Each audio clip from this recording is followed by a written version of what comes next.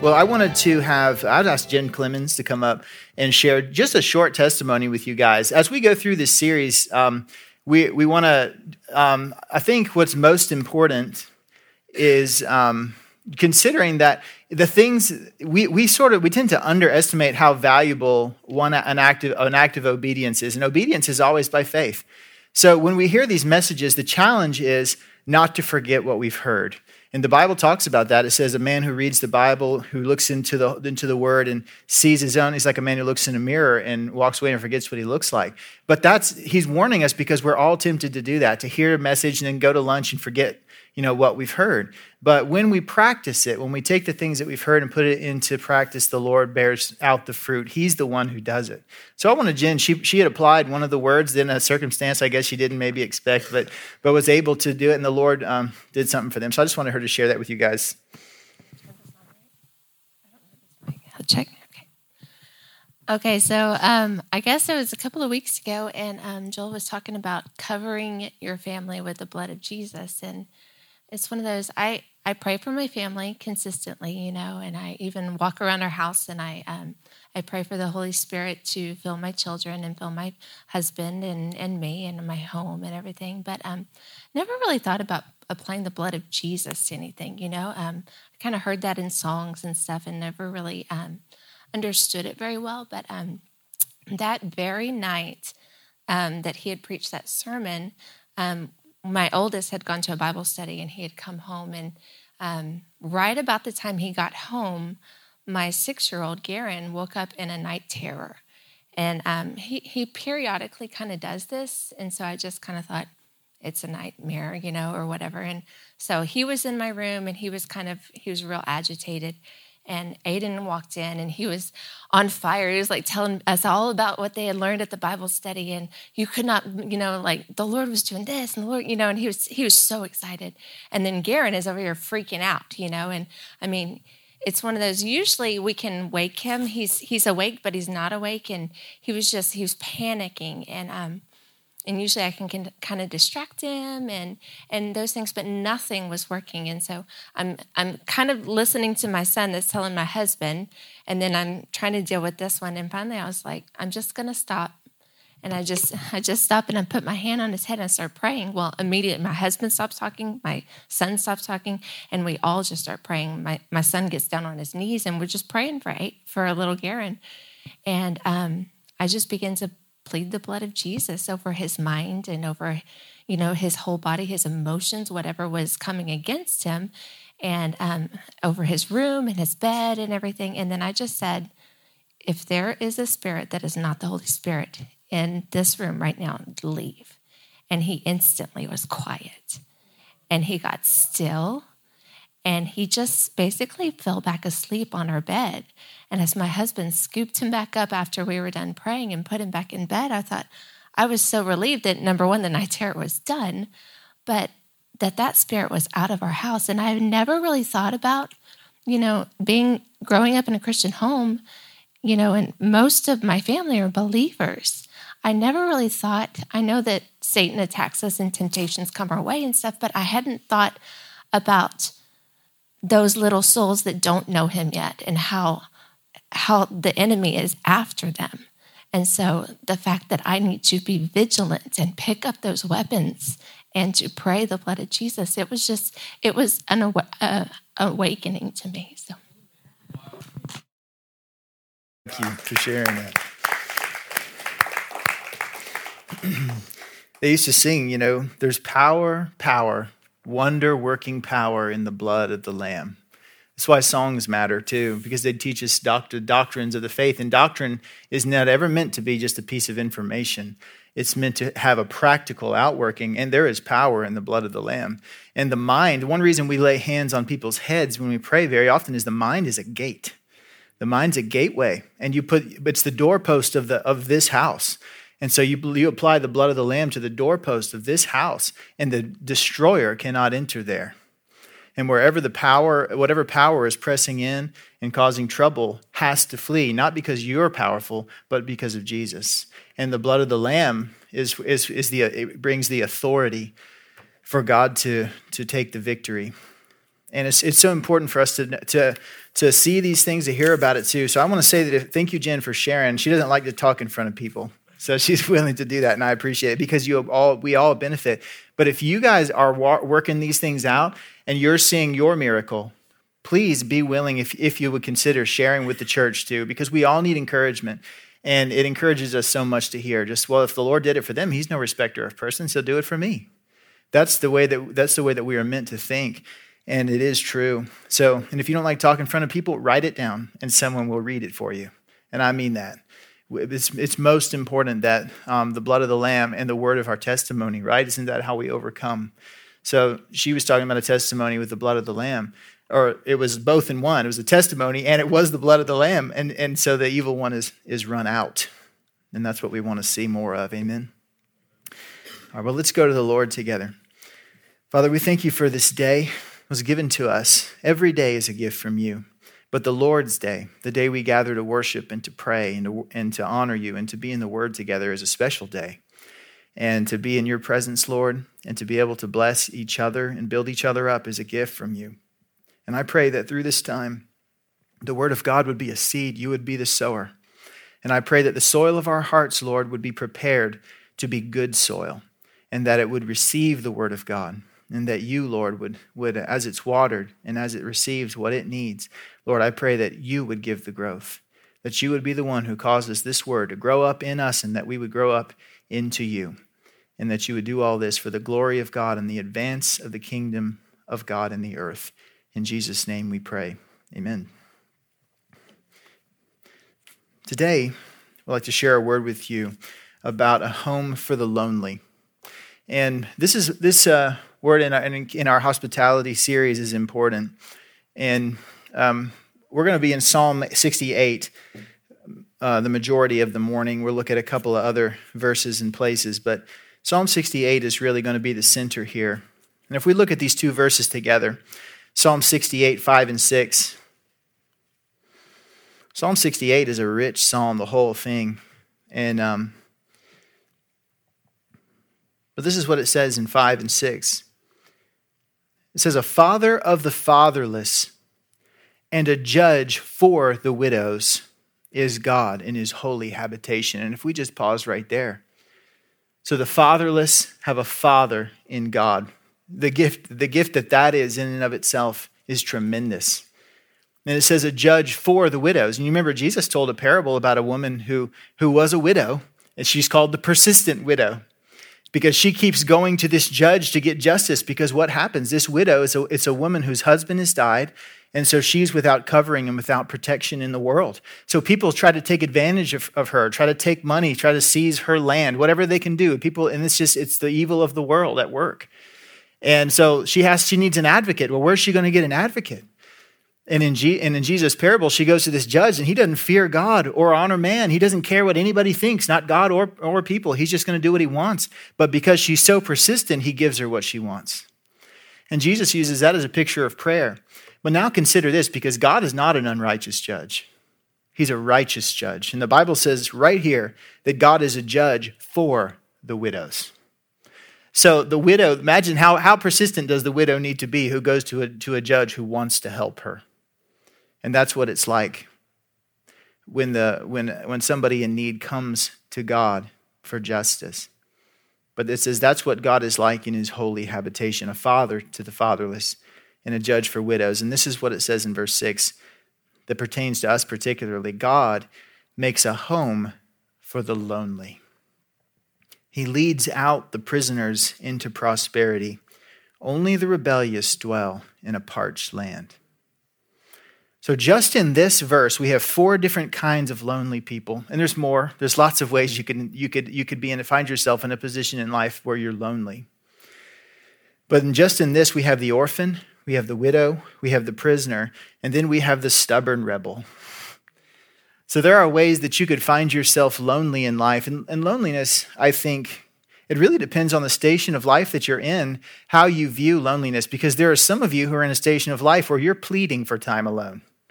Could I just have a moment's peace? Could I just have some time where nobody's in my business, where nobody's calling me on the phone, where nobody, and you're raising little kids, whatever it is. You're in a place in life where you seem like you can't find any time to be alone. But then there are other people in a place in life where everything is just always quiet all the time. And they wish that the phone would ring. They desire somebody. Maybe they've already raised their kids and it's an empty home, and maybe this is a widow if we take that picture. And she's by herself, and she's in her home, and she's got nobody. She doesn't have community. Maybe she's not able to leave the house. You don't know what the circumstances are, but whatever the circumstances are, this person has found themselves in a lonely situation. And if you're a person whose life is full, it can sound like kind of nice, to have some quiet. But if you've had quiet for a very long time, you realize very quickly it is not what God made you for. No matter what station in life you're in, God did not make us to be alone. It's like what Scott was sharing earlier about community and how people reach a place of depression and despair, and it almost can seem spiritually oppressive because it probably is. If you've allowed, because the devil isolates, we've all seen the nature video where the hunter, the animal, whatever, it's a wolf, is chasing a pack, and what they do is they split off. They try to split off. They go into the pack and try to split off and find one that's slower and weaker than the others. They isolate it, they surround it, and they consume it. And that's the strategy that the devil uses with us. But isolation is the first part of that strategy. I got to get you away from everybody else. That's why people will sometimes be sitting in churches, and then all of a sudden a seed, the not of God, gets sown in their mind, and they say, well, I'm never coming back to church. Where's that coming from? Is that God giving you keen discernment about blasphemy from the preacher or somebody else in the church who's sitting there who doesn't like you? Is that God giving you that discernment, or is that the devil trying to poison you because if he can get you out of fellowship, then you're an easy target. Then you're a ready victim. Most of the time, it's the latter. Most of the time. And so being lonely is not a goal to strive for. And sometimes when we're frustrated, we'll say, I wish everybody would just leave me alone. But God help you if you get your wish. Isn't that true? Because you're worn down, you're tired, you're dealing with people and conflicts and other things like that. But if you got your wish and you were alone, you would take it all back. You would give the world away to have community and fellowship and people around you who care for you. But the thing that matters most is that what this scripture is revealing to us about the heart of God is that God, notice the language here, God takes the lonely and puts them in houses. Another translation says, the Lord sets the lonely in families. Guess whose family that is? It's your family, and it's my family. If you've got community, God wants to take the lonely, and he wants to put them into a healthy community. So he's not going to take them and say, well, here's a bunch of angels. They'll hang out with you. He's not going to give you heavenly community. He's going to give you community with people who have heaven in their hearts. That's what he's going to do. But God wants to do it. He wants to pluck them up out of their loneliness and put them in a place where they can have community. So however they got there to the place of loneliness, God says he'll make a home for them, or literally he will set them in families, and those families are our families. They're our families. The one we don't like is, of course, what I said earlier about the orphan, the widow. Of course, those we say, yes, God help them, let's be compassionate. But then you have the prisoner and the rebellious person. And we say, oh, Lord, help me. And we're going to talk about those two because those two are important. I'll just mention the rebel briefly here, but you don't want, listen, loneliness because you're a stubborn person is completely avoidable. It's a loneliness that doesn't have to be. But there are people in life who they can't have community with anybody because they're extremely stubborn and they're rebellious. And the Bible says only the rebellious dwell in a parched land. And then one of the main things that's parched in your life is relationships. They're parched. Think about how many long-term friendships does that person have? They don't have a friend. No, friendships don't make it 12 months with these people, 18 months. The friendship's gone because the stubbornness, the rebellion, how frustrating it is to try to pursue a relationship. Nothing lasts, nothing holds. So the life is parched. But if we can humble ourselves and learn to read things like social cues. There's all kinds of little pieces, you know what I mean, to learning to understand, to do relationships. The Bible says, the King James puts it this way, if a man would have friends, he must show himself friendly. So he's saying, you want friends? Be a friend. You want somebody to ask you to coffee? Ask somebody to coffee. You want somebody to take you to lunch? Ask somebody to lunch and pay for it.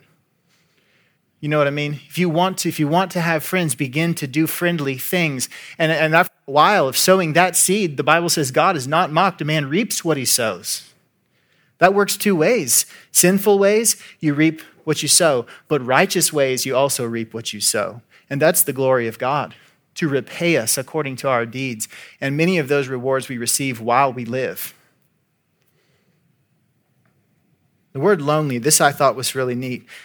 The word lonely in Hebrew, the word yaqid, that's my best shot at it, is translated solitary or lonely, but it also is translated only begotten and darling. So if you and I were to take those two things and push them together, then you really do get the greater sense of the way that God sees a lonely person. They're alone, but they've not escaped God's notice. They're precious in his sight because of their low position. And you and I could take that verse and push those concepts together and say God sets his precious, lonely ones in families. Only begotten, that's a special phrase, isn't it? The Son of God and Abraham's son Isaac are the two sons in the Bible that are called only begotten. But the preciousness of the it's the solitariness of that life that makes it precious. In Jeremiah 49:11, God said, and he said this to the people of Edom who were in full rebellion against God, but this is what he said. Jeremiah 49:11, leave your orphans behind, I will keep them alive, and let your widows trust in me. God says, these lonely people, you're not going to care for them, you're not going to take care of them. God said, even among the wicked, he said, if I see orphans and widows, I'll take them up. David wrote in one place, if my father and mother forsake me, the Lord will take me up. That confidence, what is this about God? Isaiah 57:15 gives us the heart. For thus says the high and exalted one who lives forever, whose name is holy. I will dwell on a high and holy place, and also with the contrite and lowly of spirit, in order to revive the spirit of the lowly and to revive the heart of the contrite. So we want God to dwell with us, right? I mean, that's the great desire. What is Emmanuel? It's God with us. What did Jesus mean when he said, I'm going away, but I'm sending the helper? He's saying God's going to dwell with you. And we want that more than anything. Well, he said, God tells us exactly where he will dwell. He will dwell in a high and a lofty place because he's God, but he will also come and dwell among the lowly and the contrite of heart. But he doesn't go there just because they're lowly and God says, well, I like lowly people, so I'll just come hang out with the lowly. He says he has a purpose in being with the lowly. And he says, in order to revive the spirit of the lowly. So God comes into a lowly place and he brings encouragement to the lowly. He revives their spirit, causes them to hope again, and to revive the heart of the contrite. Contrite means devastated by sadness. That's what contrite is. Devastated with sadness. And God says, let me revive your heart. How does he do it? His presence comes and meets with them there. His presence comes and works in their hearts, but very often the presence of God comes through the presence of his people. A person finds out about a lonely person and says, they shouldn't be alone. That's not okay. And you know what? I've got a little room in my life. I've got a little room at my table. I've got a little room in my family. This person can be a part of our life, and then they don't have to be alone anymore. God has a special affinity for the afflicted and lowly. There's different places in the Bible that we get the sense that God pays special attention to certain things. He pays special attention to great faith. Remember, everybody's trying to touch Jesus, but the woman with the issue of blood touches Jesus in faith, and Jesus turns around and says, who touched me? And Peter said, who touched you? Everybody touched you. And Jesus said, no, seriously, who touched me? Power went out from me. Special attention to great faith. You want to get the attention of God, come to him in great faith. There's different places in the Bible. It says the eyes of the Lord are roaming to and fro throughout the earth, looking, that it says, so that he may strongly support one whose heart is fully his. You want to get God's attention? Come to him with a heart that's saying, I am completely yours. Whatever you want, it's your way. It's your way all the way. The other group or class, and there's others, that get God's attention in a special way are people who are in broken circumstances, especially when those circumstances were outside of their control. Orphans, widows, people in places of desperation where bad things happen, they're paying the price, and God says, I'm not going to leave them alone. I'm not going to leave them like that. And this is really where the church comes into play and this is why it matters so much that we all are seeking to be constantly led by the Holy Spirit. Because we don't want to do things as a matter of law. Because if you say, well, okay, lonely people, I'm going to go look for a lonely person. Oh, there's a lonely person. Hey, why don't you come stay at my house? You could get yourself into a world of trouble, could you not? The thing that you have to do, though, is say, Lord, show me. Is there any person who you want me to be a part of meeting their need? And then God, you're going along, and God says, remember how he chose David out of all the sons of Levi? Not that one, not that one, not that one, not that one, not that one. Well, there's nobody left. Well, we got one more. He's out in the field with the sheep. Bring him in. That's the one. So God will say, not that one, not that one, not that one, that one. So we have to be people who are listening to the Holy Spirit and saying, lead me, Lord, lead me. Because if you just respond to need, you're going to have 7 people living in your house by the end of today if you go out there and try. You understand what I mean? You can't respond to need. Responding to need is not a strategy. You have to ask God, what do you want of me? And God will measure out to you something that you can handle. And handle in the sense that it might stretch you a little, but he'll give adequate grace and even abundant grace for you to be able to walk in that. And we'll talk about the different dynamics of this because it's not all having somebody move into your house. We can't all do that. But there are ways in which the church is called by God to minister to the lonely. So he has a special affinity for the afflicted and lowly. And when he sets them in our families, he comes and dwells with us. Do you want an extra measure of the presence of God in your home? If he asks you to bring the lonely in, he offers you a special measure of his presence because he will come and dwell among the afflicted and the lowly, those who humble themselves and are willing to walk in God's word. But God also allows them to retain their dignity. It may be that it's best for us to care for them in their home. So this is my point in all this. We have to hear from the Lord. We need to really pray, and we need to seek God's wisdom to know what we should do. Because, for example, if you wanted to go to a nursing home, the people there, they've got a home. That's right. It's an expensive home. And they might be thrilled if you ask them to come live at your house. But they've got a home. And so you and I could say, well, Lord, what do you want from me? And then you might go into the lobby of that nursing home and hear people just kind of sitting around doing nothing or doing a little something or whatever it is. And the Lord says, not that one, not that one, not that one, that one. And he says, build a relationship with that one person. Come up here, bring them cookies or bread or flowers or whatever. Do something kind. Let them come over to your house for special events, for Christmas time, for Thanksgiving, whatever it is. Let them be a part of your family, whatever degree you can. You know, these are just examples, but God lets people hold on to their dignity, and that's very important. Everything that we do, if we minister to the poor, to anybody who's underprivileged or underserved by society, however you want to say it, anything the church does needs to have an element of help and a way in which we intentionally help them retain their dignity.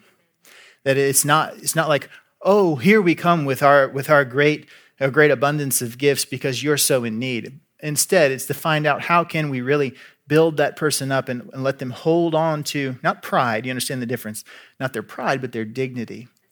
And to treat them like a human being, to treat them like you would want to be treated if you were in the same circumstances. with kindness, with humility, but with generosity.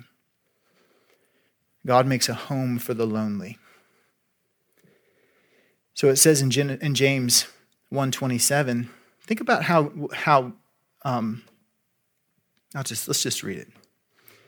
Pure and undefiled religion in the sight of our God and Father is this: to visit, you see that's in their home, to visit orphans and widows in their distress, and to keep oneself unstained by the world. What does it mean? What is God, if God says, okay, I want you guys to practice pure and undefiled religion, this is it. Take care of lonely people and stay out of sin. Take care of needy people and lonely people and stay out of sin. Do these things and you will live. Why? Because it's loving God first, and it's loving your neighbor as you love yourself, which is the fulfillment of the law, is it not? So if you strip some of these things down, it becomes very simple. It's like there are certain things that the heart of God always responds to. And a lot of us talking about these things is we have to break out of this gridlock of individuality that we have in our lives, in our country, in our culture. We have to break out of this gridlock because we really can get stuck, just like me and mine, us four and no more, shut the door, whatever you want to say. There's lots of things that rhyme with that. And so it's easy for us to do that. And you think about how inconvenient it can be sometimes to think about bringing somebody else's life into your life. It's a total disruptor. But if it's from God and he leads you to that person and that person to you, it's a blessing to them, it's a blessing to you, is it not? And so it's an act of faith too, because you're not going to know until you obey. The Lord's only going to tell you so much. That's the one. That's what you get. Now take a step of faith. You can say, hey, would you come be a part of our Thanksgiving this year, or whatever it is. And they say, no, I don't think so. Thanks for the offer. Well, you tried, but you come back and try again. If the Lord said that's the one, that's the one. So you come back and you try again later on. You continue to be kind, continue to show, just do whatever the Lord puts on your heart to do. But to say that it's pure and undefiled religion in the sight of our God and Father, I think that means we're supposed to put a pretty heavy weight on this aspect of what the church does. In so many ways, if you look around, and Christians like to complain about social problems, we say, look at all this stuff going on in society and all this, and look at the government, how they're just shoveling out entitlements. Well, do you know why? Well, there's lots of reasons they shovel them out. But outside of that, the church has ceased to care for the poor in the society. And now the problem is very big. Whereas if as the church grows, the care for the poor, and it's not just Christian poor, it's the poor generally. The Bible says first care for those of the household of faith, and then with the resources you have remaining, go and care for the poor in the community and in the world. That's what the Bible says. So, but if the church continually was operating like that, then the government doesn't come in and take this role that the church was meant to play. And I'm not aware of a government program that takes care of the elderly. Is there? Is there one? I mean, maybe somebody can tell me. But even if there was, it's not like we should say, well, you should consider this government program. Would that be honoring to the Lord, right? If there was such a thing? So we want to really be willing, we have to really be willing to let our hearts be open and say, well, I can do my part in my little corner of the world. And if God asks me to impact one life or two lives or three lives or whatever I have capacity or room for in my life, whatever God asks of me, I can do that. You guys have heard the old adage, and I hesitate to say it because it sounds like it came out of a Hallmark greeting card, but you've heard the story of the guy going down the beach, right? And he's throwing starfish back into the ocean. Lots of people have heard this, right? He's throwing starfish back into the ocean, and this other guy, because they've all washed up on the beach and they're dying in the sun, and this guy comes along and says, why are you doing that? You can look down the beach. There's millions of these things. It doesn't make any difference. You're not making any difference at all throwing these things back in. And the guy throwing them back in picks one up and throws it into the ocean and says, it matters to that one. Then he picks this one up, throws it in and says, it matters to that one. And Hallmark cards aside, really great point, right? It matters to that one. And if you and I can say, well, stop thinking like, Great Commission, I've got to save the world. Say, what about just the one person that you're supposed to influence today or tomorrow? It matters to that one. It matters to that one. So the lonely. He also calls on us to care for prisoners, literal or figurative, people who've fallen on hard times. Hebrews 13:3 says, remember the prisoners, as though in prison with them. Do you hear that?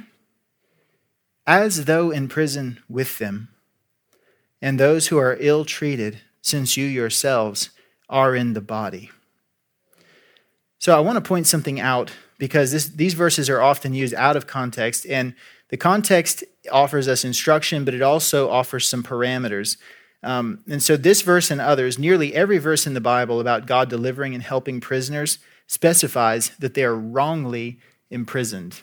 And I'm going to get to the other side of things where you're dealing with people who are rightly imprisoned. They're imprisoned for crimes they committed.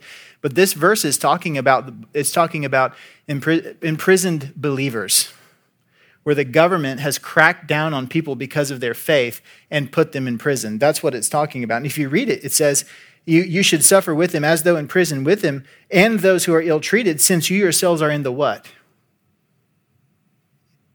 In the body. Meaning they're in the same body of Christ that you're in. And so these prisoners are wrongly imprisoned. So go care for them, see to all their needs, meet all their needs, and do whatever you can for them. And there's several verses. I went through, actually have studied this out. But you go through in the verses where it talks about God delivering prisoners and all this. Is prisoners of gloom? Is prisoners where God says, my prisoners? In other words, people who belong to me and they're wrongly imprisoned.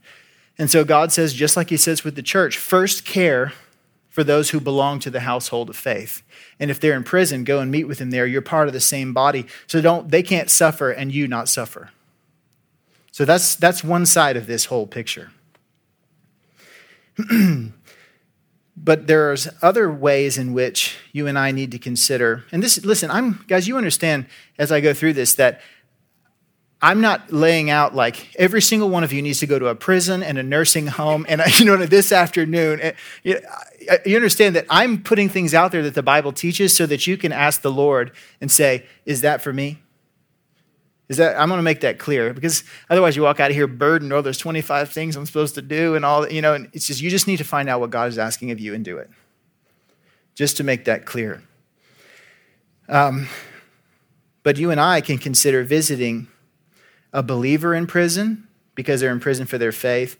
And we can also support them when they're released. And this happens in other countries quite a lot. It wouldn't be surprising if this started to happen here on a more regular basis. I mean, they were kind of on a crazy ride in America right now with the censoring of free speech and everything else that's sort of funneling into ultimately what will begin to restrict the gospel even to a greater degree if we don't change course. But you think about a prisoner, like a pastor coming out of a prison in North Korea, and the church takes him into their homes, cares for him, maybe has to nurse him back to health, whatever. And if he doesn't have any immediate family or whatever, these are the kind of things. But if you can go into a prison and visit and care for, we do those things. But there was a guy, so many of you may have heard of Chuck Colson. Anybody heard of Chuck Colson? Some of you would have, yeah. Prison Fellowship was a ministry that he started. So I actually looked up his little bio, and they had this summary. As a new Christian, so Chuck Colson was a part of the Watergate scandal from way back. And he became a believer through the proceedings. Well, guess what happens to a believer's conscience when they've done wrong? Their conscience is afflicted by the Holy Spirit. And Chuck Colson found himself very inconveniently afflicted in conscience at a time he was on trial for crimes that he had committed in the Watergate scandal. So it says, as a new Christian, Chuck Colson voluntarily pled guilty to obstruction of justice in 1974 and served 7 months in Alabama's Maxwell Prison for his part in the Watergate scandal. In his best-selling memoir, Born Again, Chuck wrote, I found myself increasingly drawn to the idea that God had put me in prison for a purpose and that I should do something for those I had left behind. So Colson emerged from prison with a new mission, mobilizing the Christian church to minister to prisoners. And so this is the church being mobilized to go into the prisons and care for them, whether they're believers or not believers, whatever the situation is. And Chuck Colson's ministry, this is a large one. Prison Fellowship's a large ministry, but there's others like it. And so you and I don't have to try to reinvent the wheel because it gets overwhelming. Like, what, I'm supposed to just walk into a prison and say, I want to meet with a prisoner, just pick one? But you can partner with ministries that are already in place if this is something that God has put on your heart.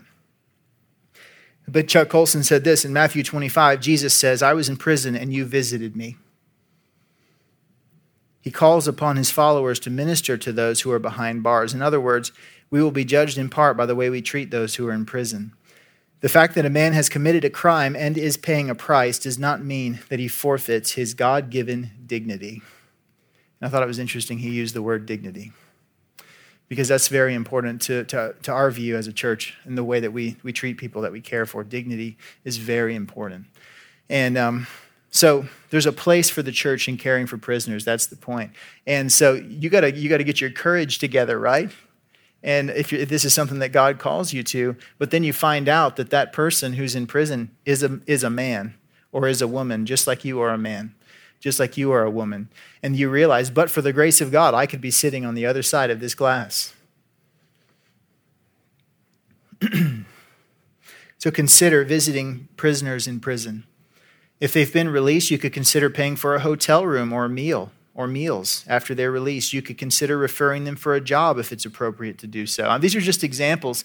I just want to say this to you because this is the whole thing about wisdom and faith, that they're often pitted against each other, but really they work in tandem. You need to obey the Lord and you need to observe practical wisdom. If you have a bunch of little kids, you're not going to take a newly released felon into your house. Does that make sense? The Lord, I'm not telling you to disobey the Lord. I'm just saying there are situations where it is simply on all counts of practical wisdom not a good idea to do certain things. So you don't ever want to have what the Bible calls zeal without knowledge. Paul accused the Jews of having zeal without knowledge. And he said it led them to crucify Jesus. So that's kind of a big deal, right? You've got all this religious zeal, but without the right pieces of information and practical wisdom, you end up leading you to a conclusion that can be very harmful.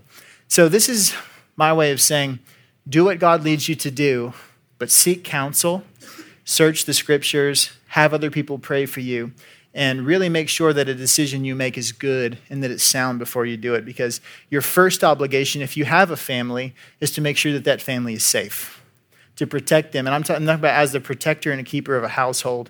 You've got to keep your family safe first. And if the family can be safe and you can minister to somebody, then you do both.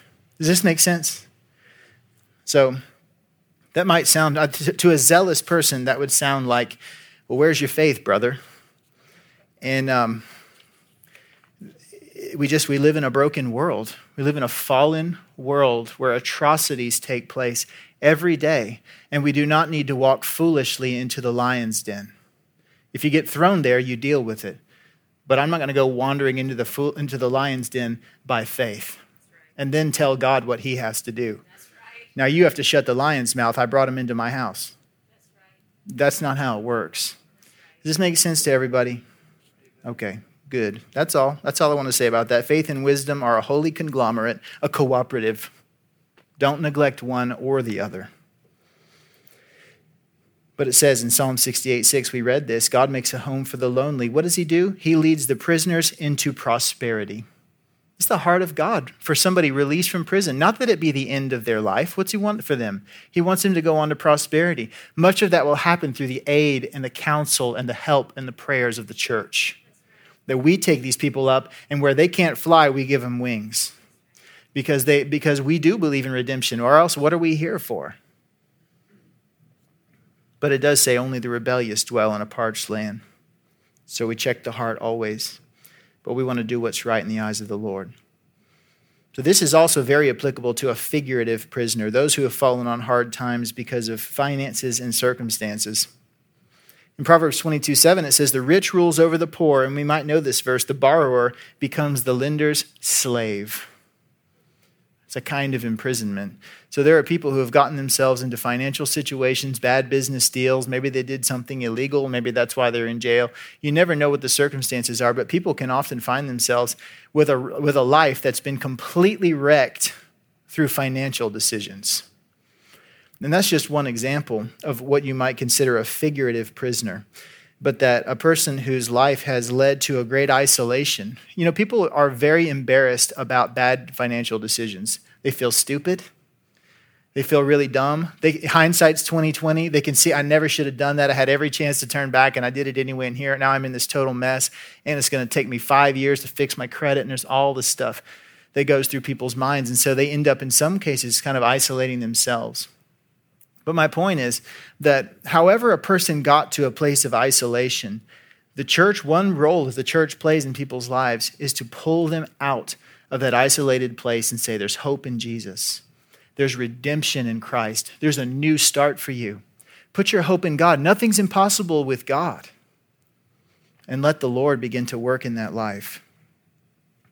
Listen to what it goes on to say in Psalm 68, verse 9. You shed abroad a plentiful rain, O God. You confirmed your inheritance when it was parched.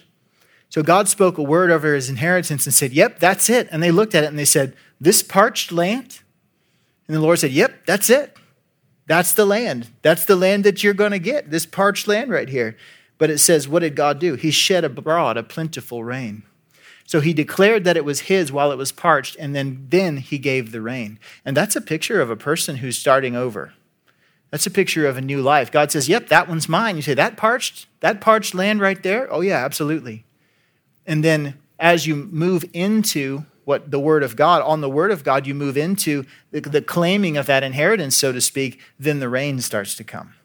The watering of the ground, and then the life begins to be productive, and then the person gets a job, and then the new beginning starts to take form. And you can look at this and go, man, isn't God incredible?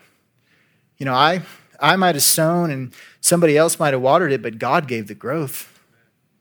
You know, he gets all the praise. It says in verse 10, your creatures settled in it. They came in and settled in that land that had been parched. You provided in your goodness for who? For the poor, O God. So this is the heart of God. That however people got to their particular place, the Lord is ready to bring them out. So the last class that I want to cover in this, from this same psalm of lonely people that this passage addresses, I would say, and we're going to see it here in verses 11 through 14, are the military wife, the homemaker, and the mother. And this is so amazing that this is what I was preaching on. It happens to be Mother's Day. Like, look at the Lord's goodness here. But I want you to see this picture because I think this passage is very often, it seems like sort of flowery, poetic language, but it doesn't seem to make much sense. But what I want to show you is that it actually makes quite a lot of sense. And if we read through it, it's a beautiful picture. Verse 11, the Lord gives the command. The women who proclaim the good tidings are a great host. And what's the good news that they're proclaiming? And here it is. Verse 12, kings of armies flee, they flee. And what does she say? She who remains at home will divide the spoil. So the army has won the victory. And all these, the women, it says, are a great host who are proclaiming and said, the victory's been won. The kings are running away, and all the men, the warriors, are coming home. And it says, this is the verse where I think it gets sort of confusing, but if you read it, it really does make sense. When you lie down among the sheepfolds, you are like the wings of a dove covered with silver, and its pinions with glistening gold. When the Almighty scattered the kings there, it was snowing in Zalman. So here's the picture. The warriors are coming back from the war. It says it was snowing. The warrior comes home and he opens the door of the house and he looks around and he's like, well, where's my wife? She's not here. He shuts the door, and this is me. I'm giving a little poetic picturing so you can try to capture the essence of this. But so then he goes out to the pasture, and there all the sheep are bedded down for the night, and everything's covered with snow. And here in the middle of the sheep is this shape, kind of like a wing, and it's actually his wife It's actually this woman she has actually laid down and covered herself up, sleeping with the sheep, keeping the sheep safe from harm, and she's covered in snow. And it's this incredible picture because it says, she who remains at home will divide the spoil. And this is the picture of what the women in our lives who give up everything and stay behind, and they're not in the battle. This is the picture of their faithfulness. He comes home and he says, where do you find a woman like this? Where do you find somebody with this kind of character? Look at this. She's laying down on a snowy night with the sheep to make sure that the sheep are well cared for. There's no one so faithful as this woman. The war is over and she's remained at home tending the sheep. And this is the picture for us. While you are off to war or work, she did all these things alone. And she's worthy of her share of the spoil. And I think one place that men tend to fail in terms of keeping relationships healthy with our wives and even considering our mothers is that we fail to recognize, because we weren't there to see it, the intensity of the sacrifice. And that's one of the big revelations that God gives. You know, unfortunately, I have to say that as a young man, I didn't appreciate my mother until I grew up. And then I realized what my mom had done and all the sacrifices she had made to keep us boys, 4 boys, all of us bad, to keep us all, moving on some kind of a good track, you know what I mean, fed and clothed and all these things. And even as a husband and having kids, you think, well, you ought to be able to recognize the sacrifice, and yet it escapes you for so much of especially early life. And then one day the Lord opens your eyes. You come home, and it's like this picture. You come home from work, and maybe it was late. Maybe you had a meeting or whatever it was, and you come in, and it's late. And you come into the house, and the evidence of the struggle is everywhere. You're not sure, were we robbed? Or, oh, okay, no, it's just the kids, And you're looking around, and there's just evidence of the struggle. And there on the couch, there she is, like among the sheepfold. She's crashed out. There's laundry. There's things. She's definitely covered with something. It's not snow. And she's there, and she's just, and you look at it, and I think so many men, they go, look at this mess, and they get totally pulled into this whole thing of like, why is everything not in order? Until God changes our heart, until God opens our eyes, and we see this is all around her. She is surrounded with the evidence of her faithfulness, that she has kept things up and moving, that everybody's alive. Everybody's taken care of, and all this that we think is a mess is actually the evidence of her struggle to keep everything online, because she was doing it by herself.